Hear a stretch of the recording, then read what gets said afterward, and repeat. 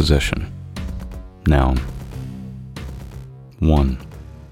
The state of having, owning, or controlling something.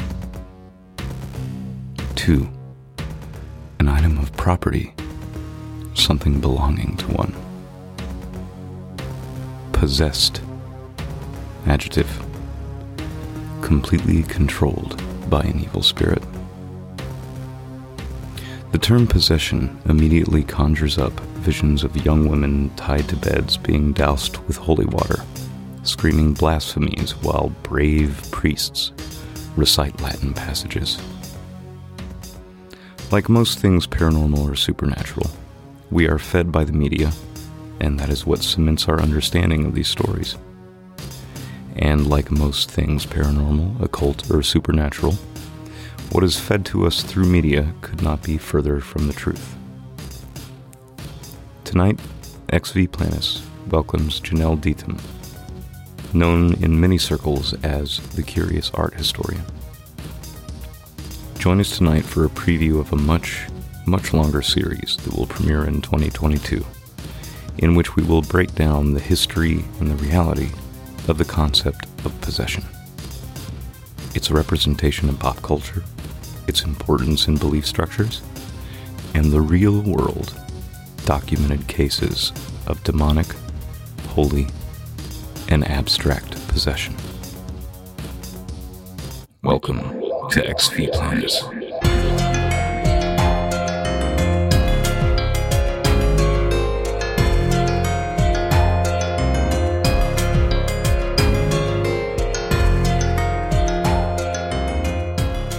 All right, friends, fiends, lovers of strange and wondrous things. Welcome back to XV Planus. I am your host, Flood, and tonight I have a special guest with me, the Curious Art Historian herself, Janelle Deetham.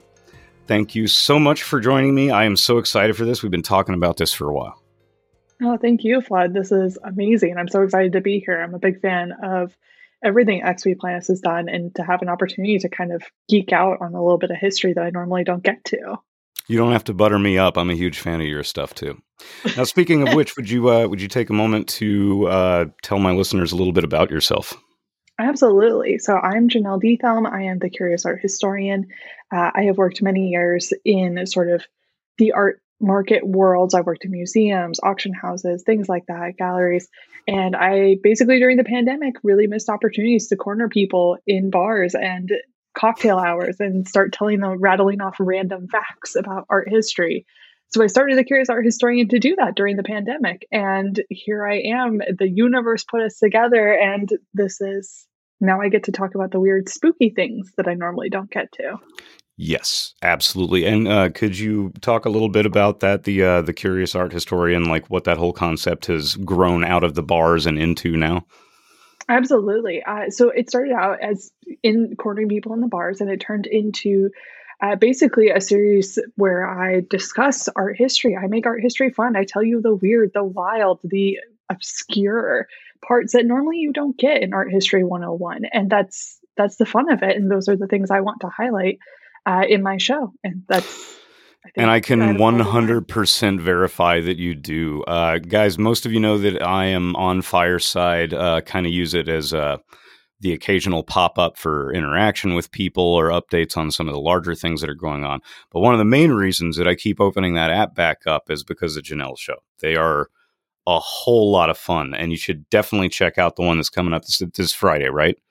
Yeah, this Friday. It's Northeastern Witches, if you will, which is basically my way of wrapping all of Salem and general North New England type style witchcraft into one nice, neat little package, which will not be so neat. But and what time is that going to be? 7 p.m. Eastern, 4 p.m. Western, Pacific time. Okay.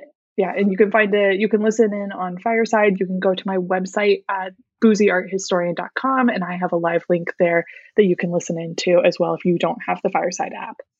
Yeah, we'll get links out to all of your work in the show notes. Absolutely, I'm going to need you to send that my way. Make sure I get all the links right. But yeah, so the Fireside is essentially how Janelle and I cross paths, and we both have a deep and powerful disdain for Puritans and a love of things that are a little creepy and off the cuff. So this kind of it blossomed into a beautiful friendship, and now here we are.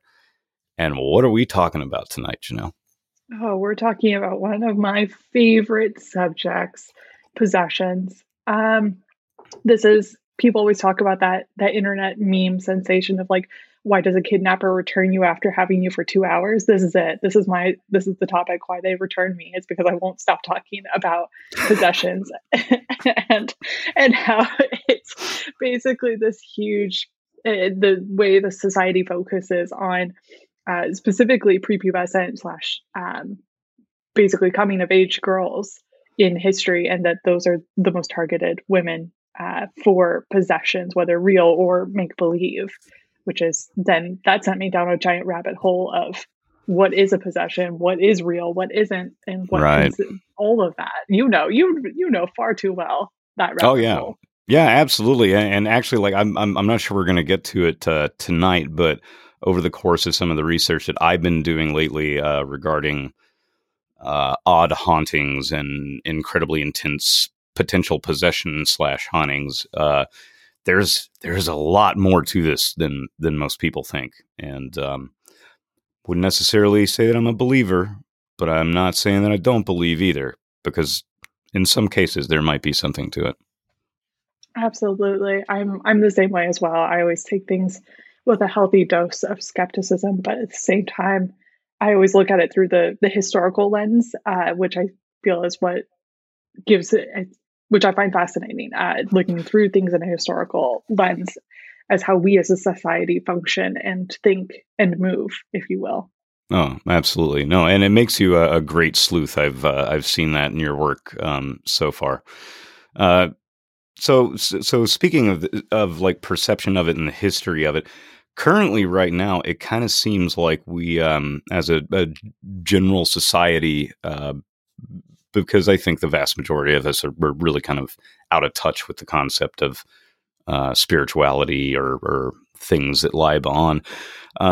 We often go to pop culture for references of this. You know, you get your standard movies, your midnight popcorn flicks, or occasionally true great works of art like The Exorcist. Absolutely. Which, I mean, that's, I think, very much, you've talked about it a couple times actually in your Friday Film Nights on Fireside, which have been absolute delight to listen to. Love chatting about horror films. And absolutely, this is actually where it stemmed from, because I can't tell you how many films I watched and I was like, well, of course it's going to be the young coming of age girl who's going to get possessed. Like no one else, of course. Although that being said, there are films out there that prove this theory wrong, but I would say the majority are very much we see with The Exorcist, the first two Conjuring films, The Exorcism of Emily Rose. I mean, I could go on forever. It really is interesting. No, you're absolutely right. Although it's interesting to me when we're looking at through the like before we start diving into like the true historical side of it, while we're looking at it through this spoon-fed pop culture lens that we have right now. You're right. There is definitely a considerable amount of sexism, like regarding the roles and how it plays. Because you know what? But by the way, this is this is definitely an explicit podcast. So just to give you fair warning, because of fucking Hollywood. You know, always just trying to play off of the cheesiest, lamest, most shallow things that there are. But when you start to do the research into the history and like the reality of it, you find that it's pretty well balanced. Like there are just as many cases of men showing signs of possession with some really intense cases as there are women. But even back then, and the nuns of... I'll come back to that big one. But even back then, people still sensationalize any of the cases that were focused around women. Absolutely. I mean, absolutely, and 100%. It's, if you even do a quick Wikipedia search on any of the films, the famous films on possessions, you'll find that it actually isn't just women. But I think it brings up a really interesting point that we see this time and time again with Hollywood. And this is where I get up on my little soapbox and I'm like, oh, right. Hollywood loves to hate women. Hang on. Oh, go on. Let me push that soapbox a little bit higher for you.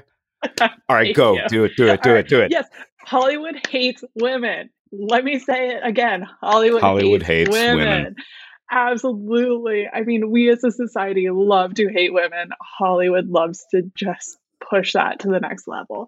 I mean, absolutely and completely. And I think that's why I'm so fascinated by this idea of these films, especially now that we're in spooky season, we're getting close to Halloween. We've got to watch all our classics, The Exorcist. You know what I mean? Like that's a holiday. You have to watch The Exorcist come Halloween season. Like it's not really Halloween until you watch The Exorcist. October 1st. It's what I did to treat myself. Yeah. Exactly. I myself like to save it for the last week of October. That's right. All the really good films go. I just like binge watch all the classics the last week of Halloween, like October. It's amazing. That's what I do. Have you gotten around to seeing A Dark Song yet? Yes. What a great film. Great film. Yes. Love it. Yeah.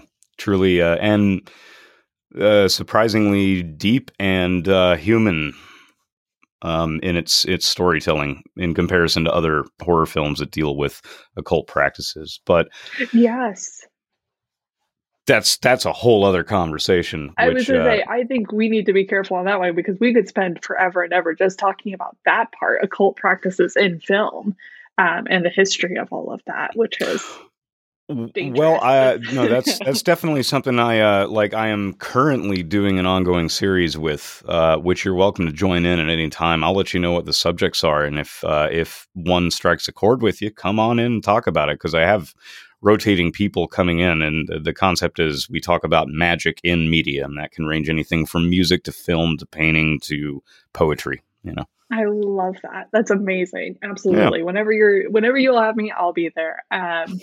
Because it is. This is, I love to talk about spooky things. And normally us art historians aren't really big into the spooky, unless you find the rare uber nerd, if you will, in which case they do. They love.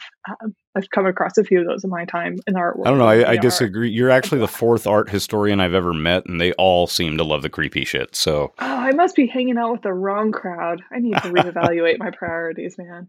I'll introduce you to some of them. Absolutely. But back to the subject in hand. So that was, this is the perception that we have on it now. You know, the media, the movies, the television series, the, fun things that make us go bump in the night.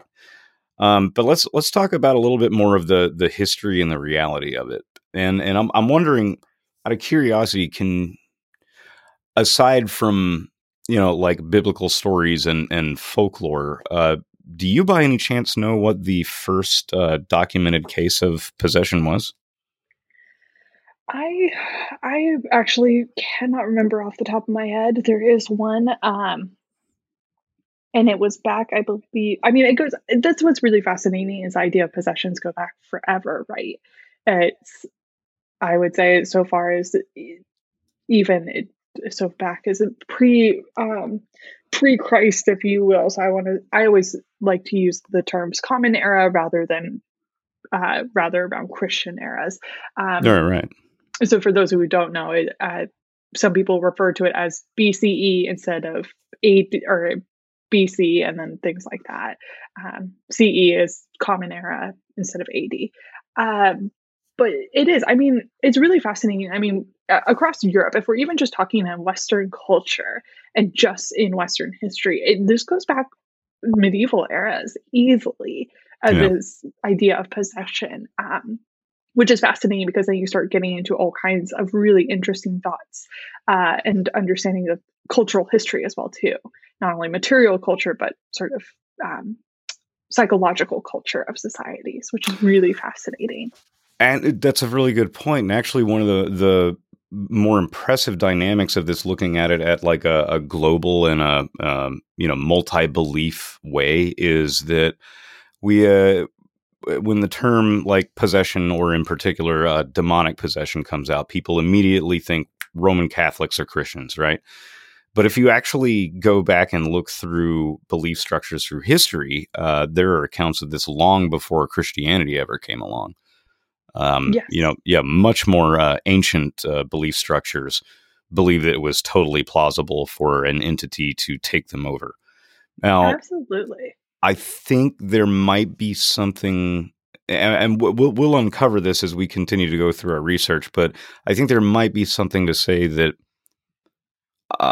whenever the Crusades hit and Christianity got all like super freaking violent, I think there might have been some twisting of that, because in other cultures, more often than not, the act of being possessed or having a possession experience was actually much more of a euphoric and jovial one. You're consumed by the source energy or the center or whatever, if you will. Yeah. And I might totally be talking out of my ass, but I do think that, but I do think there seems to be something to that. And you know what? I'm going to work on that. I'll get back to you. Yeah, absolutely. No, I think you've touched on a really good point, though, and I think that is worth noting. It very much, it's very difficult, and this is something that we see time and time again, especially in Christian faith, is that a lot of the times we as people are not supposed to, we as worshipers are not supposed to perform magic. That is not part of us. We are normal people. We are supposed to go about our day to day lives. But then somehow at the same time, it's this catch 22, because that's what saints are. They're people who perform magic. That's essentially what it is. And so we, as worshipers, if you will, are caught in this catch 22. You're not going to win no matter what you do. And so I think it is really interesting if you think about it in the sense of saints, right? A lot of the saints supposedly talked in tongues, or there are saints known to have been spoken to by the God himself or herself, whoever you believe. I am myself, I'm not a religious woman. Everything I know about religion basically comes from art history. So, food is my religion. That's where I am in life. I'm somewhere between Hawking, Leary, and Crowley. But I am not a power bottom like Crowley was, so definitely no. Oh, Crowley, that man, what an asshole! And boy, do I mean what an asshole! we won't go there today. There's not enough time. But no, absolutely, and I think that in itself there is something to be said about. In general, I think it all boils down to very much our fear as people, as a species, the fear of the other. And this fear of the other manifests its way through our lives in different forms. And whether it's physical, psychological, those exist. And we see this as a manifestation, whether physically or psychologically, with possessions. This is a manifestation of that, this fear of the other. A lot of the times we see this actually in Puritan cultures, right? Like this idea of possession or things like that. That is basically sparked from fear. I mean, of course, this is not like just a blanketed belief that like, oh, because you're scared or because someone's scared, you're now possessed. That's the thing about it. Yeah, that was pretty much a tone throughout all of Puritan Christianity was fear, Absolutely. Absolutely. I mean, those poor people were scared. No, they were scared shitless. I mean, this is an explicit podcast, so I can say that very freely. Absolutely. Oh, yeah.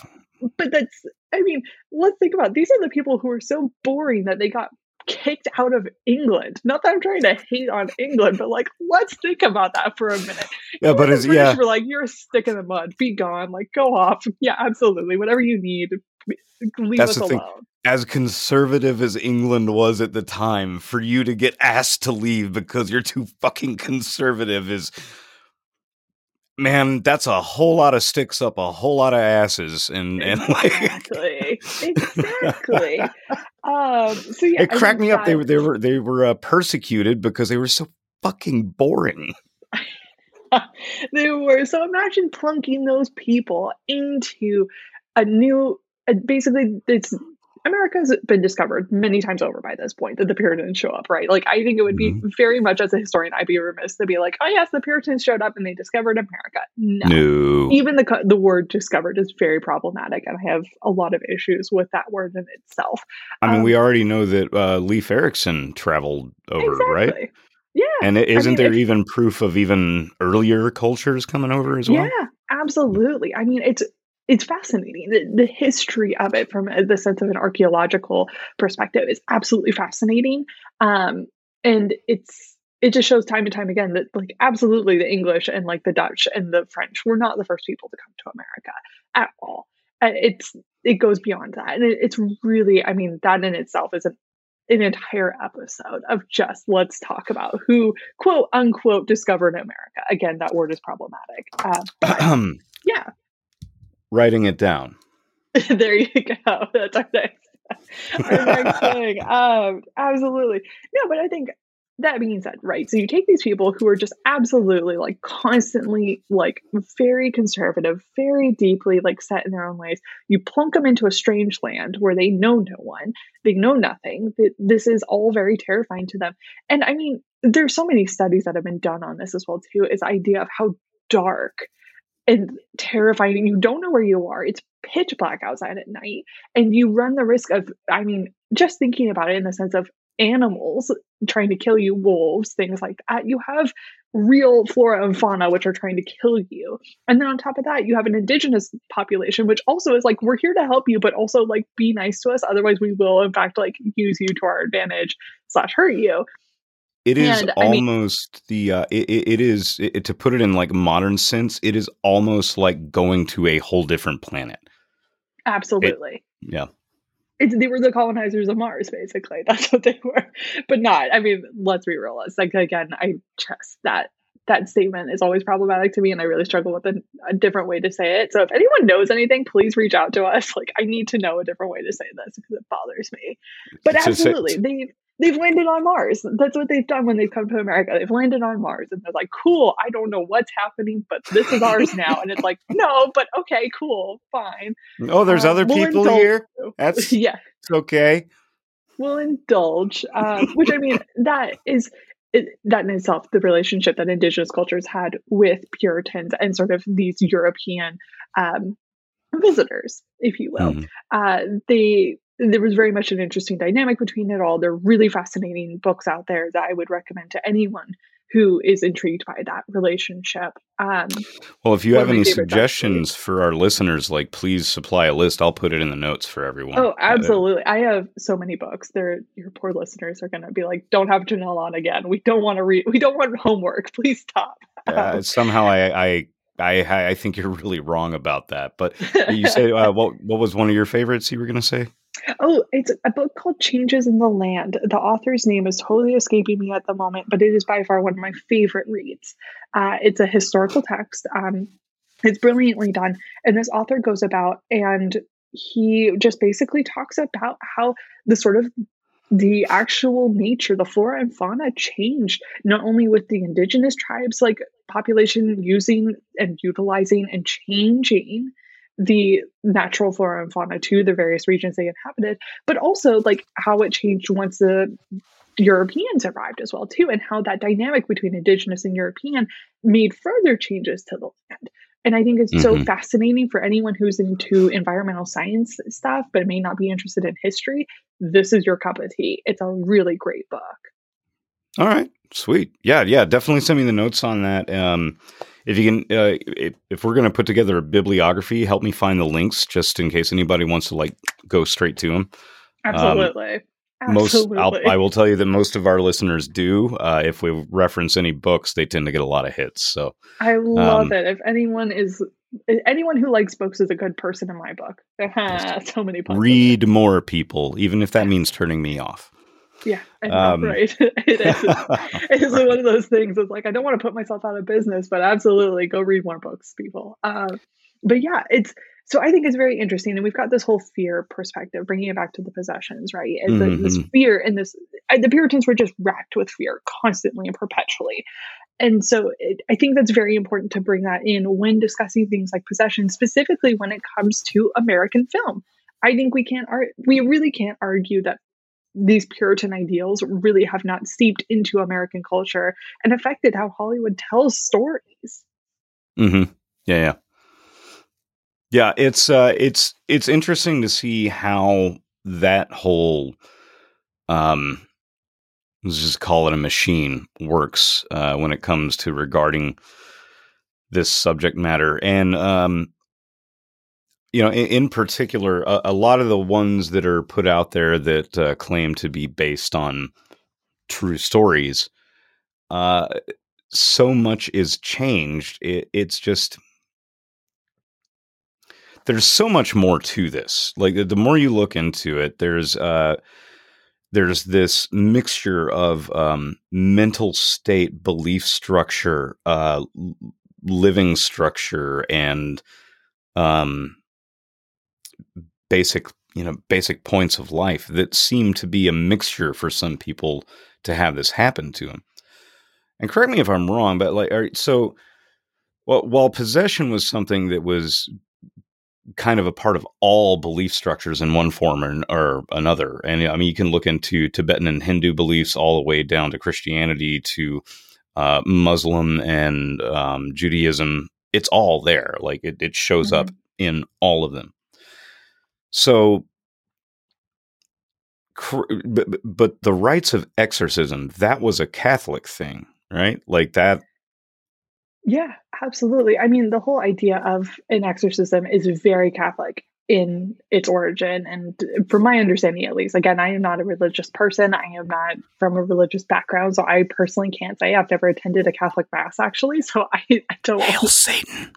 Yeah, so, exactly. So the whole thing is that, from my understanding and from what I've learned, is that it is a Catholic thing. That being said, I'd be curious. I know in other religions there are various. I don't want to call them. They're just other versions of exorcisms, basically, for lack of a better way to put it. Every religion seems to have something in which to make someone no longer possessed. You know what I mean? Judaism, things like that. They also have it.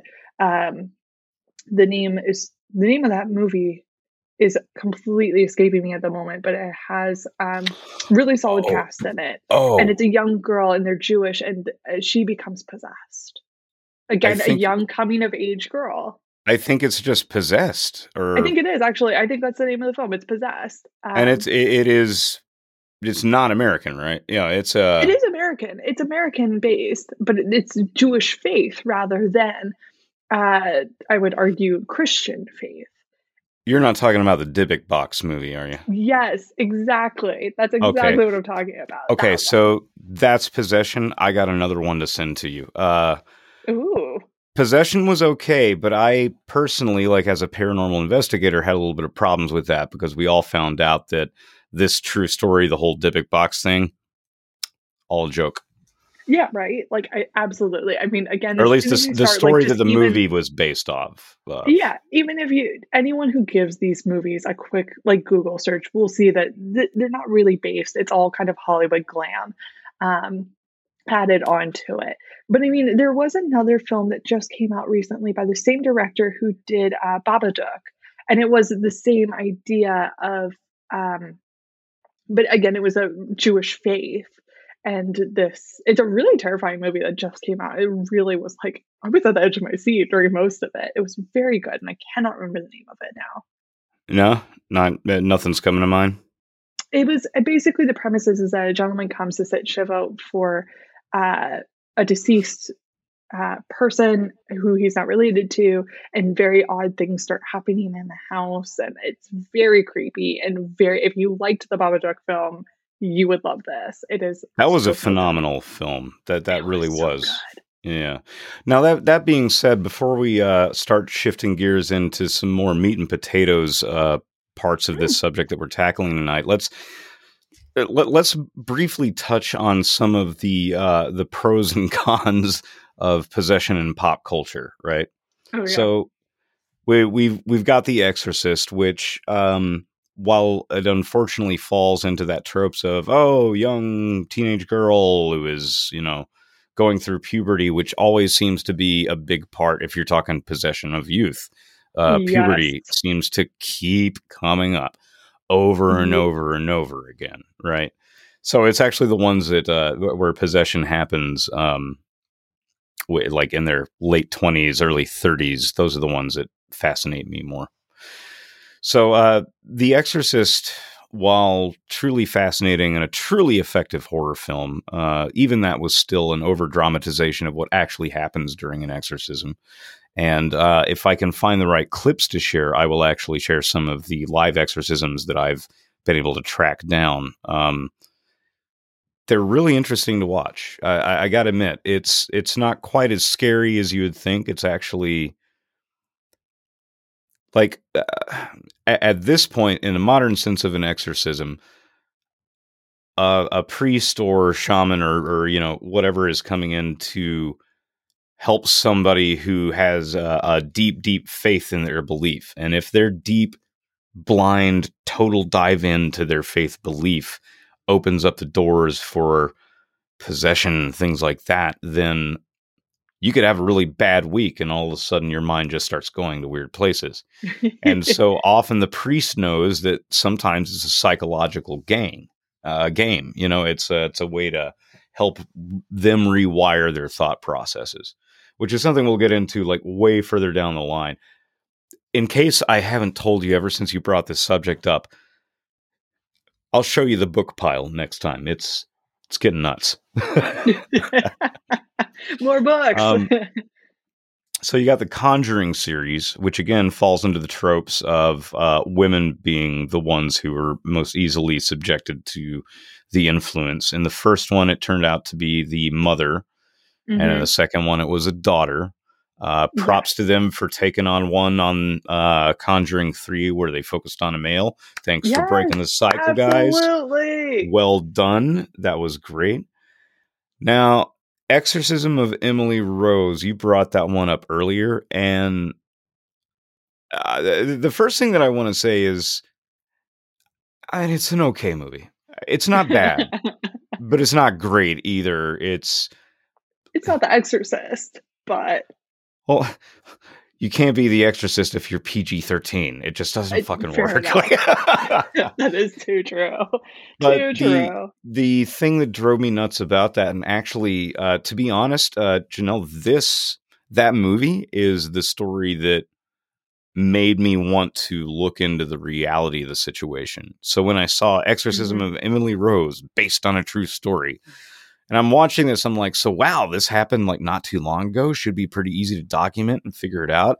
And this is before the internet was like the thing that it is now. So you really had to go to some weird places to get all of your sources. Before the Google was the Google. No, very much true. Yeah. This is before Google truly became Google. I think it was out there, but it had not fully blossomed into the behemoth and mind-controlling device that we all have right now. All hail the Google. I mean, listen, absolutely. You know me. You know I have a tinfoil hat theory on Google, but absolutely. And that being said, do I use Google every single minute of every single day? Yes. Absolutely. Yeah. Where would my life be without Google? It's in shambles. Absolutely. Completely. Yeah. So the Exorcism of Emily Rose is actually, so it kicked off my interest because when I saw a true story, I was, okay, great. I'm going to get to the bottom of it. And it took months of me searching and asking around to finally get the information that it was not based on some Midwestern white girl who was, like going to some nice college who came from a farming community. Although some of the lifestyle things that they showed are pretty similar to what the real character's life was. The woman's name was Anneliese Michel, and that happened in Germany. And that was truly something else. Have you ever listened to the tapes? Oh, they're creepy. I don't know if I have the guts to listen to them, to be honest. I may have to plug my ears if you do play them. Like, I love creepy, but up to a certain point, I'm a bit of a baby as well, too, about it. So I'm not going to play them on the show, or if I do, I'll do it like on closing comments after we've wrapped up this dive into it. But I will post links to it in the show notes. And I got to tell you, folks, it is something else. It'll mess with you. Ooh, spooky. Well, we are like right around the bend from Halloween. So I mean, we're less than T-minus 7 days from Halloween. It's happening. Wait. What are you doing for Halloween, by the way? Anything special? No, actually, I am going to hide in my house and pretend that I'm not home so I can eat all the candy I bought for the neighborhood kids. That's my big plan. How about you? I know you've got probably something super exciting. I'm gonna go get possessed. No. I mean, how about not? Because I don't know any. I mean, maybe we could find a path, like some priest to like perform an exorcism. But again, there has to be a belief system involved, and I got nothing. So, like, you're on your own. Believe it or not, is on the 30th we have the Death Fair, which is kind of right. Yeah, somewhere along the lines of Day of the Dead, but a little bit more broad in culture. So we look at all different cultures and how they handle death. The brass band is going to go there and do kind of like a New Orleans funeral march, and then we're going to play celebratory songs afterwards to uplift spirits. So it'll be a hoot. On Halloween proper, I'm going to stay in my pajamas all day. I'm going to drink coffee with Bailey's and start editing and doing the finishing touches on this backlog of 12 episodes that I have to get through. I know you have so much going on this season, which is great. I love it. I'm so excited to listen to all of it. So thank you. It makes me doubly appreciative that you're having me here and doing this and having our discussion on possessions during your very busy season. Oh, no. This is perfect because the episode that I recorded before this, and you don't know this yet because it hasn't been released, the topic was with a close friend of mine from Indianapolis, and it was invitation and initiation. Oh, that's so it actually fit directly into what we're talking about here. Which is absolutely. And also speaks to like the next 5 field experiments that I have lined up. So that's going to be so cool. Although we're going to have to start scoping out priests. Should we need a priest for your possession? I'm already on it. I got a long list of priests, rabbis, shamans, and psychics and mediums who are. I'm good. Trust me. You've got them on speed dial. Perfect. I have been planning for this part of my life for a very long time. If someone paints a painting on this and then like buries it and I come back to it 100 years later, then I would be interested. Then I could help you. But until then, I got nothing. Well, that's interesting you say that because we're going to be trying some automatic writing and painting experiments at the Sally House. Ooh, that's going to be fun. You know, I'm such a sucker for Hilma af Klint and all of those automatic writings and drawings. Like Spare, man. All right, but that's a whole other episode. We'll get into him later. Yeah, we digress. We digress. You digress. I'm gonna reel it back in. All right. This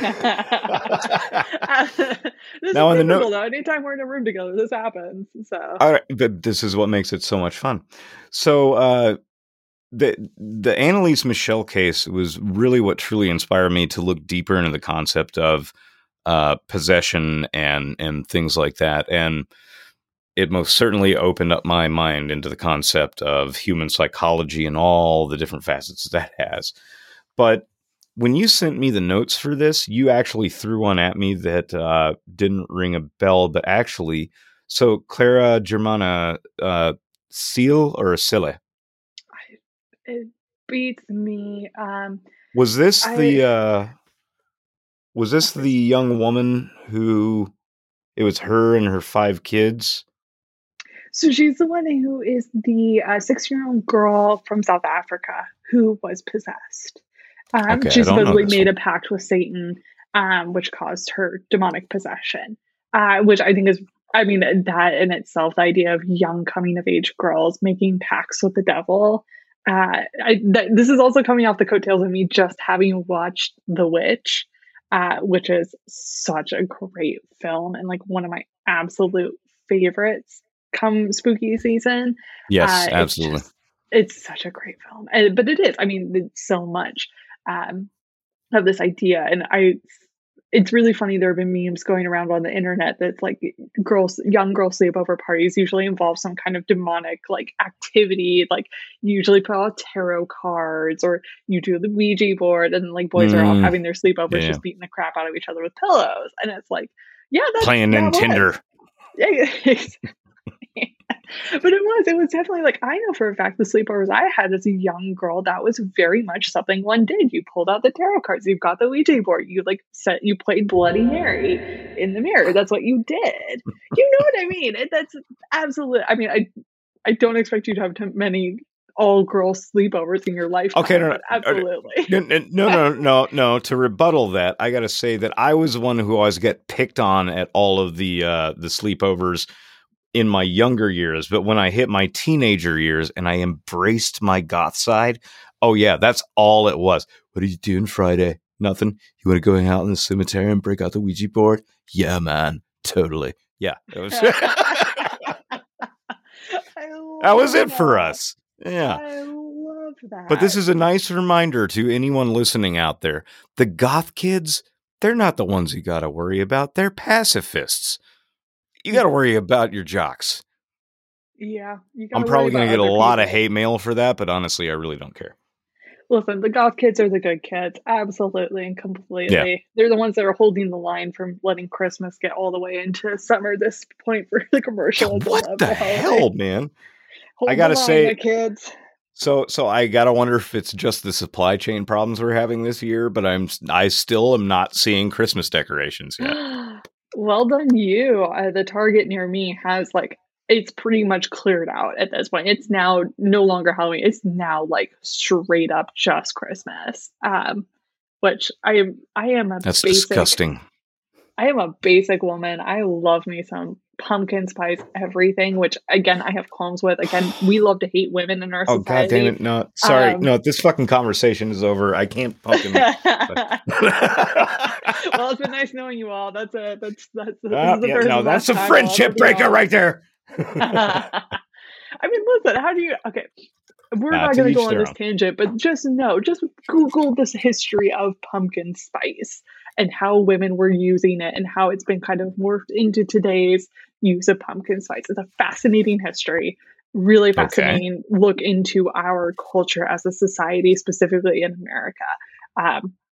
Absolutely, just interesting. And again, we love to hate women. We as a society love to hate women. I don't hate women. I just hate pumpkin spice. Pumpkin spice. I don't hate pumpkin spice. I hate pumpkin spice lattes, and I hate pumpkin spice air fresheners. And I'm also not good with it in my beer. Okay, that's fair enough. Pumpkin and beer is where I definitely have some qualms. But yeah. I love a pumpkin scent. I love a pumpkin spice. I will drink all of the ones that you don't have, not the candles. I will burn all those candles. I will not drink them. Just as a forewarning. Okay, so whenever I do finally make my way up there, then I'm bringing my pasta machine and I'm going to make you my roasted pumpkin and butternut squash ravioli. Now that's the way I can get behind pumpkin. So absolutely, pumpkin is a delicious food, and I will fight anyone who says otherwise. It's right. Great. I know jack-o'-lanterns are scary, but let's get back to the real scary shit. Yeah, right. Let's stop digressing once again. But yeah. So I'm gonna have to look into to Clara. That's a new one on me. Yeah, it's really really interesting.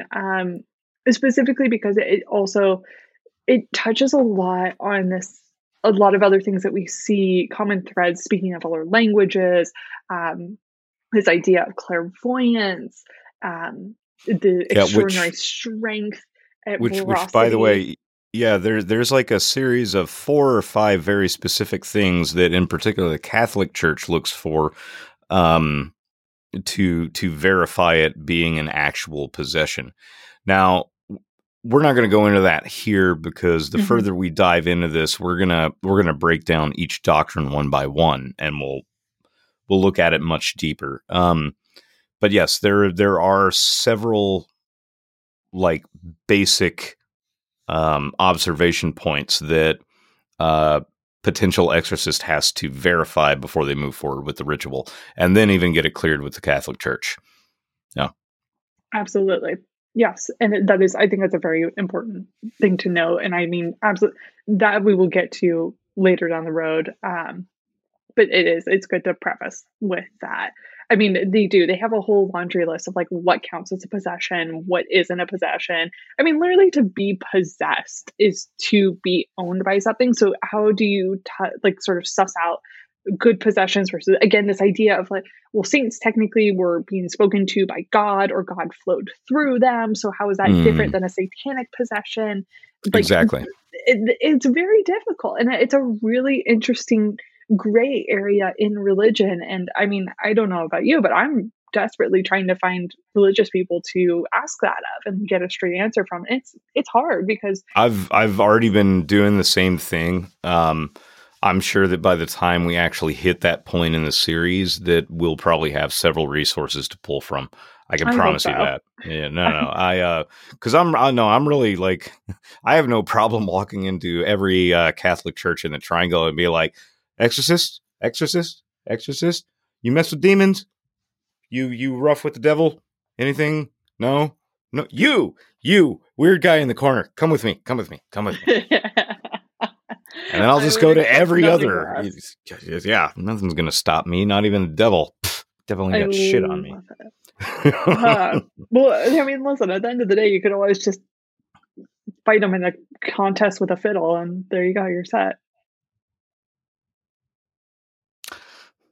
I have a rebuttal for that, but that's actually maybe even like a little too perverse for my own show. So I'll tell you about that one later. I How love do you handle the it. devil?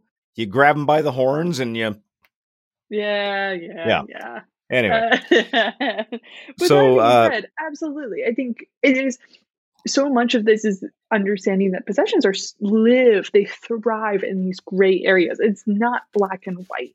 And it's really, really fascinating once you start getting into it. And this whole catch 22 and it's constantly in religious, like, text and things like that. What is a good possession? What is a bad possession? What's okay? What isn't? What do we look down on? What should we be mhm. concerned about? And how frequently, again, do we see Hollywood being like, "Oh, it's the preteen girls. This is it. This is what's That's what bad. This is what sells we're deeming tickets. bad." That's, Yeah, that's why they do it. Which absolutely. actually, that actually directly leads into the next subject that you suggested that we talk about regarding like real world possessions, Ronald Doe Yes. or Robbie Mannheim or whatever moniker you want to give him, because I, I I've come to understand just recently in the last couple of days, as a matter of fact, that Ronald is his real first name, but his last name will never get released. Really? I didn't even realize Ronald was his real name. I thought it was all fake. That's interesting to know. Yeah.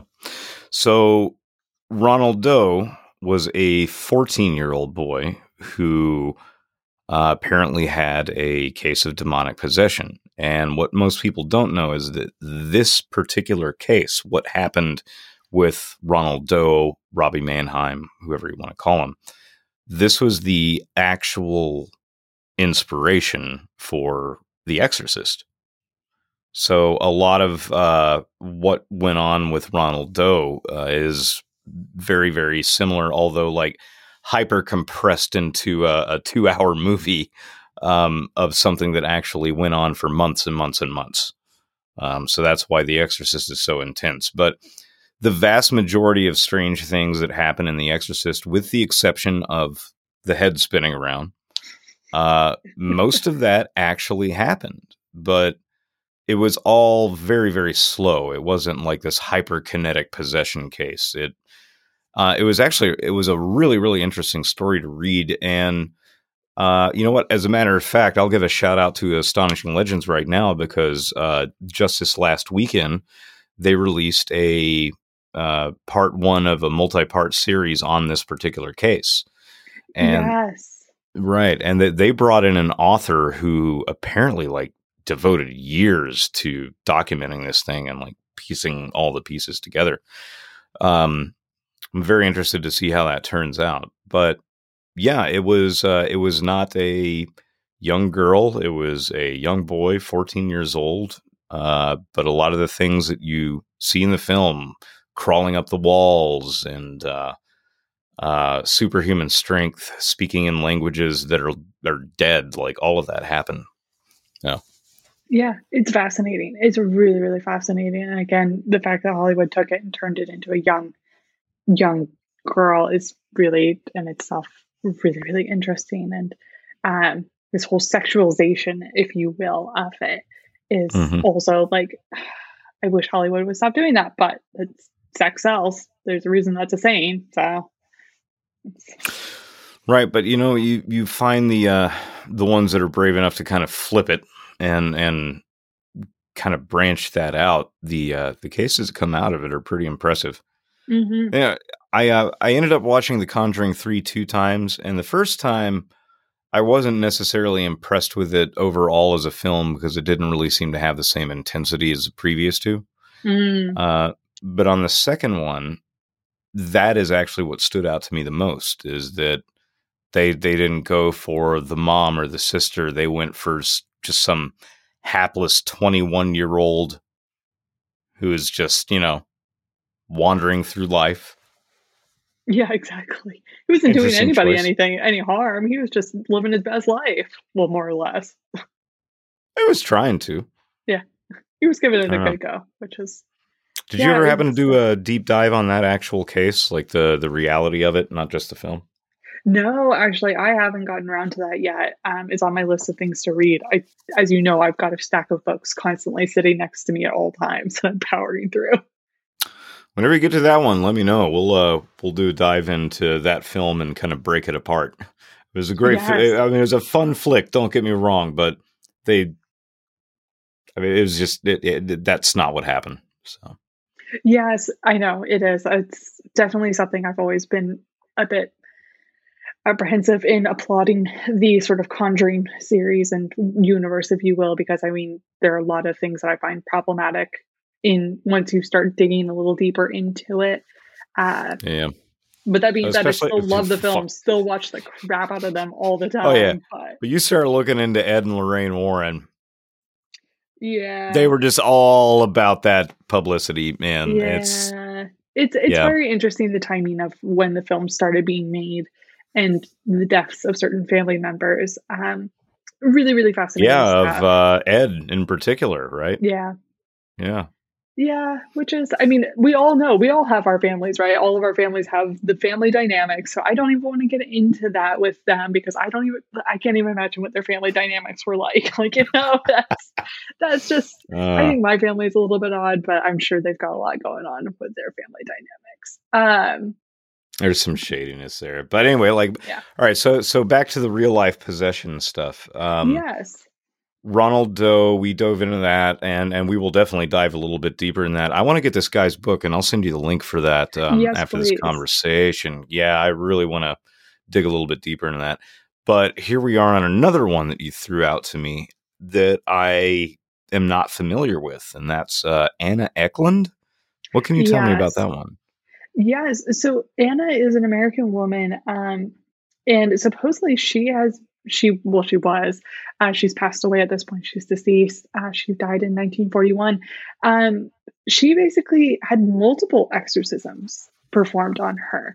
The idea was that she is either possessed by the same demonic possession multiple times, or she was just having the same thing over and over and over, which is really fascinating in itself, that this idea of it. But again, we're seeing this, right? This vomiting of foul debris, speaking multiple languages unknown to her normally. It's wild. It absolutely. Superhuman strength. And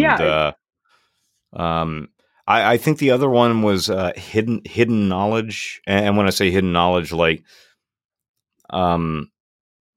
I'll use Kate Batt's Bell Witch as a prime example, where they ask the spirit, well, tell me what's going on with my friend in England. And then 2 minutes later, the spirit returns and says, this is what your friend is doing right now. That type of hidden knowledge. And what I find interesting is they put those two categories, at least as far as the Roman Catholic exorcism handbook goes is they put those in two different categories: unknown languages and knowledge of things that they shouldn't know. So language is its own complete separate category, which I Yeah. found interesting. Yeah, it I've is. actually ordered a copy of the Roman exorcism rites. So whenever we, Oh, yeah. Do you want me to send you one? yeah, absolutely. I love that They're stuff. cheap. Like, I got this. So, Another book to add to my pile. Absolutely. it's Like, yeah. super quick. However, this is also going to bring us back into the. I'm not even going to try to say the right name. The Witch's Hammer. Oh, yes. I can never pronounce that either as well. Malefus Maleficus or something of the sort. Yeah, I don't. Yes, I know, dear listeners, I screwed that up. Shut up. Just deal with it, please. Not all of us speak fluent Latin or whatever it is. That's Oh, not I my. butcher the Latin. Yeah, I've got nothing. I have nothing. My language skills have severely degraded over the pandemic. So, So, sad. as we move further on this subject, eventually I would like to peel back the layers and do a little bit more research into each and every one of these that we have mentioned. And folks, that's just the tip of the iceberg. Like the stories of possessions and exorcism tales just in the continental US alone are outrageous. They're pretty crazy. You start looking beyond the borders of our dear country and you can see that it's happening everywhere in multiple different ways and in multiple different belief structures, religions, and multiple different methods. The vast majority of them don't really turn out well. Yeah.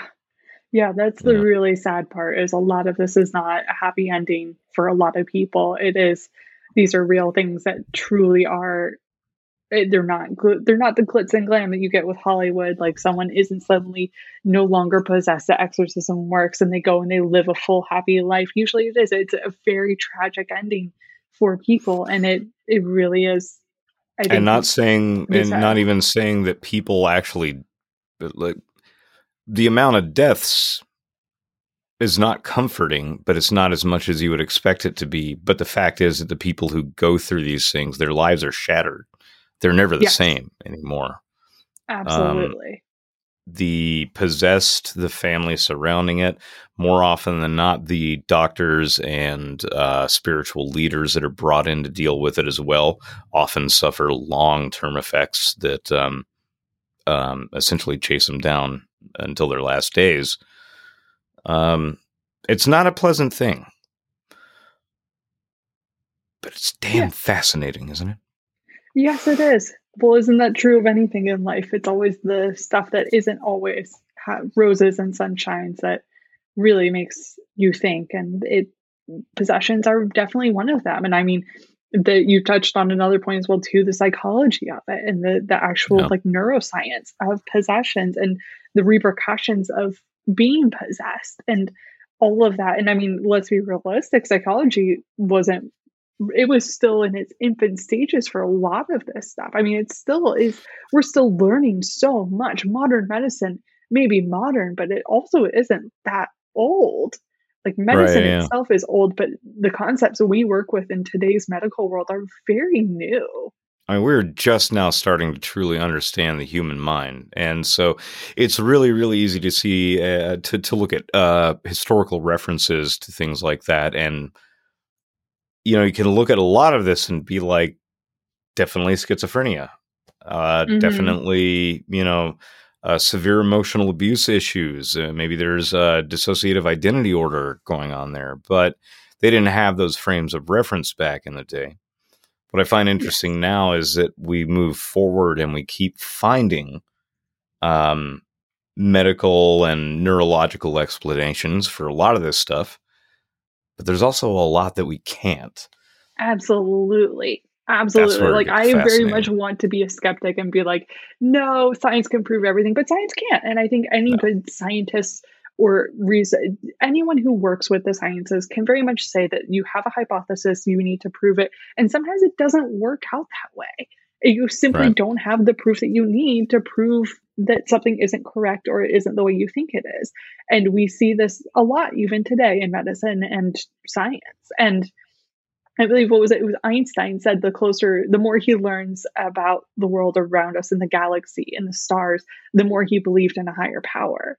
There very much is that concept. So, Yeah, no, it's the same here. Like as you know, over the last few years, I've started to do a personal deep dive into the paranormal and the occult and the concept of hidden knowledge and things like that. And it's actually brought me way closer to the idea of believing in anything you could refer to as a god. But I think God is a wrong term for it. yeah. But there's something out there bigger than you and me and all of us put together. We just don't understand what it is. Yeah, there has to be a higher power. That is my personal belief. I will never judge anyone for thinking otherwise, but that's just my personal belief. So, internet, please don't come after me. So, George Carlin. That's my higher power. I love it. Napalm and Silly Putty. That's my Bible. I mean, Silly Putty. That being said, that's what a wonderful object in the world. Brings such joy for something that's so simple. Well, no, actually, that's fun. I don't know if I've told you this, but as of late, I've been reading the Discordian Bible. Ooh, interesting. No, how's it going? No, it's yeah, or yes, maybe. It is either the funniest thing that I've ever read in my life, or it's a satirical hitchhiker's guide to the universe. And I am not joking about that because I've read through it twice. And the first time, it's so just utterly ridiculous. I was chuckling the whole time. But the more you read it, the more you start to realize that there's some really weird metaphysical philosophy going on there. But they're tying it up in tongue-in-cheek humor. Like at one point, I want to say like 3/4 through the book, there's this really poignant statement, which I'm not going to waste our time here, but at the bottom of the page it says, if you think this book is a joke, you need to turn the page or turn the cover over and start from the beginning again before you move forward, because there is still like 100 pages and they're like, if you think this is a joke, go back. Oh boy. As long as they're not recommending that you always have a towel, I think we can say maybe it's not Hitchhiker's Guide to the Galaxy. Always have a towel. Always have a towel. That's what you need. Don't panic. Hold on to your towel. That's all you need to know in life. Right. So we've tackled some of the real world examples, which we'll definitely do a deeper dive a little bit further down the road. Now, we've also kind of tackled into different belief structures and how the concept of possession is kind of global in that sense. And so I need to be honest here and say, Janelle, you're the one who came up with this outline, and I'm so glad that you did, because it was way better than I would have been able to pull off with the amount of hours that I'm working these days. So I really appreciate that. But there was something else that you had listed on here, and I'm not sure if we have time to dive into it tonight, but Lilith and the cult of Lilith, and for that matter, the cult of the Virgin Mary. Is this something we need to do a deeper dive on later? Absolutely. I mean, it's really, really difficult to just kind of get into it without getting into it. To give a little teaser, basically, Lilith is seen as a demonic figure in sort of Judaism, right? But at the same time, we even see her in like really common like stereotypes and media here. If anyone has been watching the new version of The Chilling Adventures of Sabrina, which I know it's very lowbrow, but at the same time, the first two as an occultist, I can say whoever did their fucking art design knows what they were doing, because the sigils were right. Bravo to you. Right? Like, I love the first seasons, and then we get a little too Riverdale-y and like a little too like kitschy for my taste. But still, we see Lilith. Lilith is part of the show. And I think the whole idea, if you don't know who Lilith is, definitely have a read. But she is sort of considered to be the first wife of Adam. Mm-hmm. And Yeah. is basically, she's the mother of demons. And again, we're seeing this female figure as sort of the bad guy, which is, I mean, we're talking ancient text, religious text. Again, women are being vilified. Now, what was it? Why Lilith was being so negatively looked at? It was because of her free will nature, right? Yes, Before exactly. it was granted, right? Yes, exactly. She didn't really kind of, to put in, excuse my Game of Thrones reference, but she wouldn't bend the knee, if you will. Um, so she basically just, she was a free spirit, and she was like, nope, I'm going to do these things the way I want to. And she went off and she did that. And because of that, she was banished, right? And so she was there when Lucifer fell, which is interesting to Right. see. Again, this concept, this interweaving of stories between Judaism and Christianity and other religions as well too, and these characters who sort of just seem to pop up everywhere. It's interesting. They all share so many of the same stories. They just have different names and references for them. Exactly, which is, I mean, in itself, very, very fascinating. Yeah. But it's, she's basically been banished and things like that. And so, of course, when we see this, we see the cult of Lilith, which is sort of like the following of her, which alternatively, we have the other side of that coin, which is the cult of the Virgin Mary, which is sort of this Which I've idea of, never heard of before. oh, the cult of the Virgin Mary is one of my favorite weird facets of history. Basically, we come to sort of the medieval era. And I would argue even we could go so far as the Renaissance era as well too. And people become obsessed with the Virgin Mary. And so they become this cult around her. And I mean, everything fasting, and it's such a fascinating concept, and like almost this mindset that people had. Which, that being said, of course, we're getting into like medieval era. We're coming around like the year 1000. A lot of people thought they were going to die. They thought the apocalypse was happening. The end was nigh. This is why we see a lot of we die in 2000. Wait, no, man, we die in 2012. right. I mean, it is. It's, there will always be people who are like, the end is nigh. That will always be a part of our world. The end is always nigh. Absolutely. And so, that being said, the cult of the Virgin Mary as well too, it really, really fascinating. And it is one of those things I would love very much to have someone who is a religious background. Again, I'm speaking as an art historian. I didn't grow up with these stories or these beliefs. And so I'm looking at it from an outsider perspective. And I would love if we can bring on, I think, you know, our colleague well is who is in fact a minister and is very open about discussing these things. And so it would be a delight to be able to have him sit down and really talk through it with us, because he is incredible. He's an incredible resource, an incredible man. And has great insight into all of these religious beliefs that I may not have, or even Absolutely. yourself as well too. I know you dabble in other things beyond sort of the traditional Christian and other Oh faiths. yeah, like I mean, you could definitely define me as an occultist, but if you start to really look into what the concept of occultism or occult belief structures is, it is, in my own personal definition, it is looking at all of the belief structures and then trying to rip down the things that were man-made and start trying to piece the puzzle together of a larger thing. Because if you look into any major religion, any major belief structure, it's all the same thing. Don't hurt each other, take care of each other, take care of the world around you. It's all pretty simple. It's when mankind's fallible selfishness that comes into play, where people who are so quick to follow others, that's where it gets ugly. Yeah. Now, that's something we'll definitely talk about in great detail further down the line. And as far as the occultism goes, I have a lot to say about that, but we're going to say that for a little bit later down the line. And when I say a little bit later down the line, I think now we can give the reveal of what's really going on here. Yeah, I think so. I think we can. Okay. So, friends, fiends, and lovers of strange and wonderful things, this is going to be an ongoing conversation. With no set date, with no set time, but you can expect at least a few of these popping up every year. Absolutely.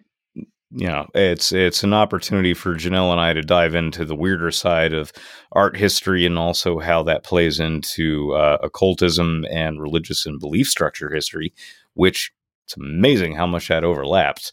Isn't that the truth? Absolutely. But yeah, we'll be diving back into this in much greater detail in first quarter of next year. We're all going into holiday time. I know that I am going into it's time to end season 1 time, which means I'm going to be taking a little bit of a break while I go and chase ghosts out in the Midwest. More on that later. But yeah, this is a long-standing curiosity of mine and something that I definitely attach to, especially the deeper that I get into different religious and spiritual practices, and you understand how broad the spectrum of the subject is. So this is a great opportunity to dive further into this. Janelle, I want to thank you so much for joining me tonight. Do you have any closing thoughts or ideas or comments or teasers that you want to let all of these weirdos know where we're going? Well, first off, thank you for having me. This has been an absolute delight, and I'm really looking forward to sitting down and talking about this further. This has also been a passion of mine forever and ever. And usually, this is how I chase people away at cocktail hours, is being like, let's talk about possessions. And they're like, all right, I think someone's calling me. I got to go now. Bye. So this is wonderful to have. But if you put you and us in the same bar in Brooklyn, and we're going to be the magnet for everybody there. Right, it is. That's how it goes. People usually walk away going, fascinating. Absolutely kill it at trivia night every time. But absolutely, no, I think this is great. And I think this is I'm very intrigued to see where we can go with this, because I know there are lots of things that I, as a historian and art historian, I know on, but at the same time that you know more on various topics that I may never have heard of. And I think this is a great melding of the minds. And I know we both have resources at our advantage that maybe we can perhaps have others. I'm really desperately hoping a colleague of mine who is a neuroscientist would be open to discussing possessions as well too, which would be fascinating. That would be amazing to have somebody from that level of the medical industry talk about the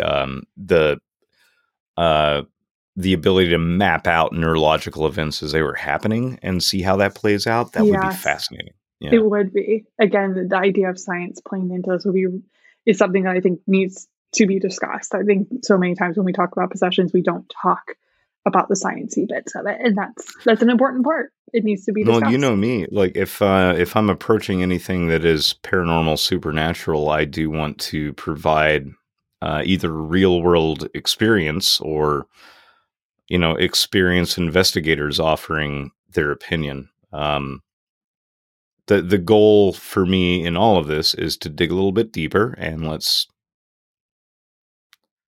figure out what the truth and the reality of it is, even if that's not what we expect it's going to be.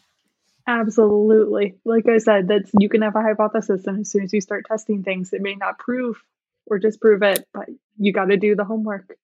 And I think that's great about this. And it's also, if this is my jam, I love these things. So like I said, I'm doing the episode at the end of this week on Friday at 7 p.m. Eastern time, 4 p.m. Pacific time on witchcraft and understanding witchcraft in colonial America, as well as things like Salem, et cetera, et cetera. So also Tarrytown, Sleepy Hollow. So all of the spooky New England things. And folks, this episode should be coming out this same Friday that she is referencing. It should be out in your podcast feed by the time you wake up on this glorious Friday. So if you are listening to this right now, we are talking about the same day. So be sure to catch up with Janelle on Friday night. You're not going to want to miss it. I can categorically say it's one of the only reasons I keep coming back to Fireside. So. Oh, thank you. Well, that's also one of the you're one of the reasons I keep coming back to Fireside as well. Eventually I'll do more there, but I got lots going on the outside right now. Yes, you have so many exciting projects. So thank you again for being able to squeeze me in on this. Don't tell anyone. Shh, they can't know yet. Now, Mum's the word. Janelle, before we wrap up here, just one more time, and of course I'm going to add this into the show notes, but if you can tell our listeners where they can keep track of you. Absolutely. I haunt Instagram. No pun intended. Exactly. You set me up for that. I did. I walked right into that one. You can find me. My Instagram handles are at The Curious Art Historian and at Boozy Art Historian. Boozy Art Historian is where you can follow my podcasts. Curious Art Historian is where you can find lovely artworks with little fun facts of art history involved. Yeah. Awesome. And I really got to say, like, those of you who have Fireside is still locked into Apple at the moment, right? Correct. Okay. So if you have an Apple device, definitely click on the link in my bio to request access as a listener, things like that. You can contact me directly. So long as you can promise that you're not going to be an asshat on stage, I'm happy to share my my invite link with you. But let me be honest and say I can smell bullshit a mile away. So yeah, you can guarantee I will not connect you with me or Janelle unless I can vouch for you. But that being said, this is actually the beginning of a multi-part series, and I think this now, here we are at the full official announcement, is that Possession really does kind of... the concept of it sinks our hooks into both me and Janelle. And we want to do a deep dive into it, not only in the history and not only in the real world experience. If you want to really double up on it, then you got people like me who are literally putting themselves in positions to maybe let it happen to them. I don't know. We'll see what happens. Just a little side of Possession. I am pretty much guaranteeing that any demon who pops into my head for more than 45 minutes is going to be like, fuck it, dude, I'm out. No. I'll even leave you $5. Oh, yeah, I'm out. But yeah, guys, be sure to follow Janelle at all of her places. You all already know where to find me. Folds and Floods, XV Planets, Instagram, Twitter, yada, yada, yada, Face Cult, all that stuff. You know where to find us. And thank you for listening. Janelle, thank you so much for coming up on stage with me tonight. I've been trying to get you over here for a while, and I could not think of a better way for us to start off. Well, thank you, Flood. This has been amazing, and I'm really looking forward to the rest of the series. So. Yeah, which you can expect that next year, because me and this person, we're going to take a break. Yeah. A well-deserved break. We'll talk to you all in the new year. Well, just remember, it could be worse. Could have no opposable thumbs. That is true. That is very true. Right. Stay around at Thanksgiving and say thankful for my thumbs this year. That being said, friends, I don't do the live well, laugh often, love much, so we'll go with do it thou wilt shall be the whole of the law. Love is the law, love under will. There is no law beyond do it thou wilt. But really think about those words.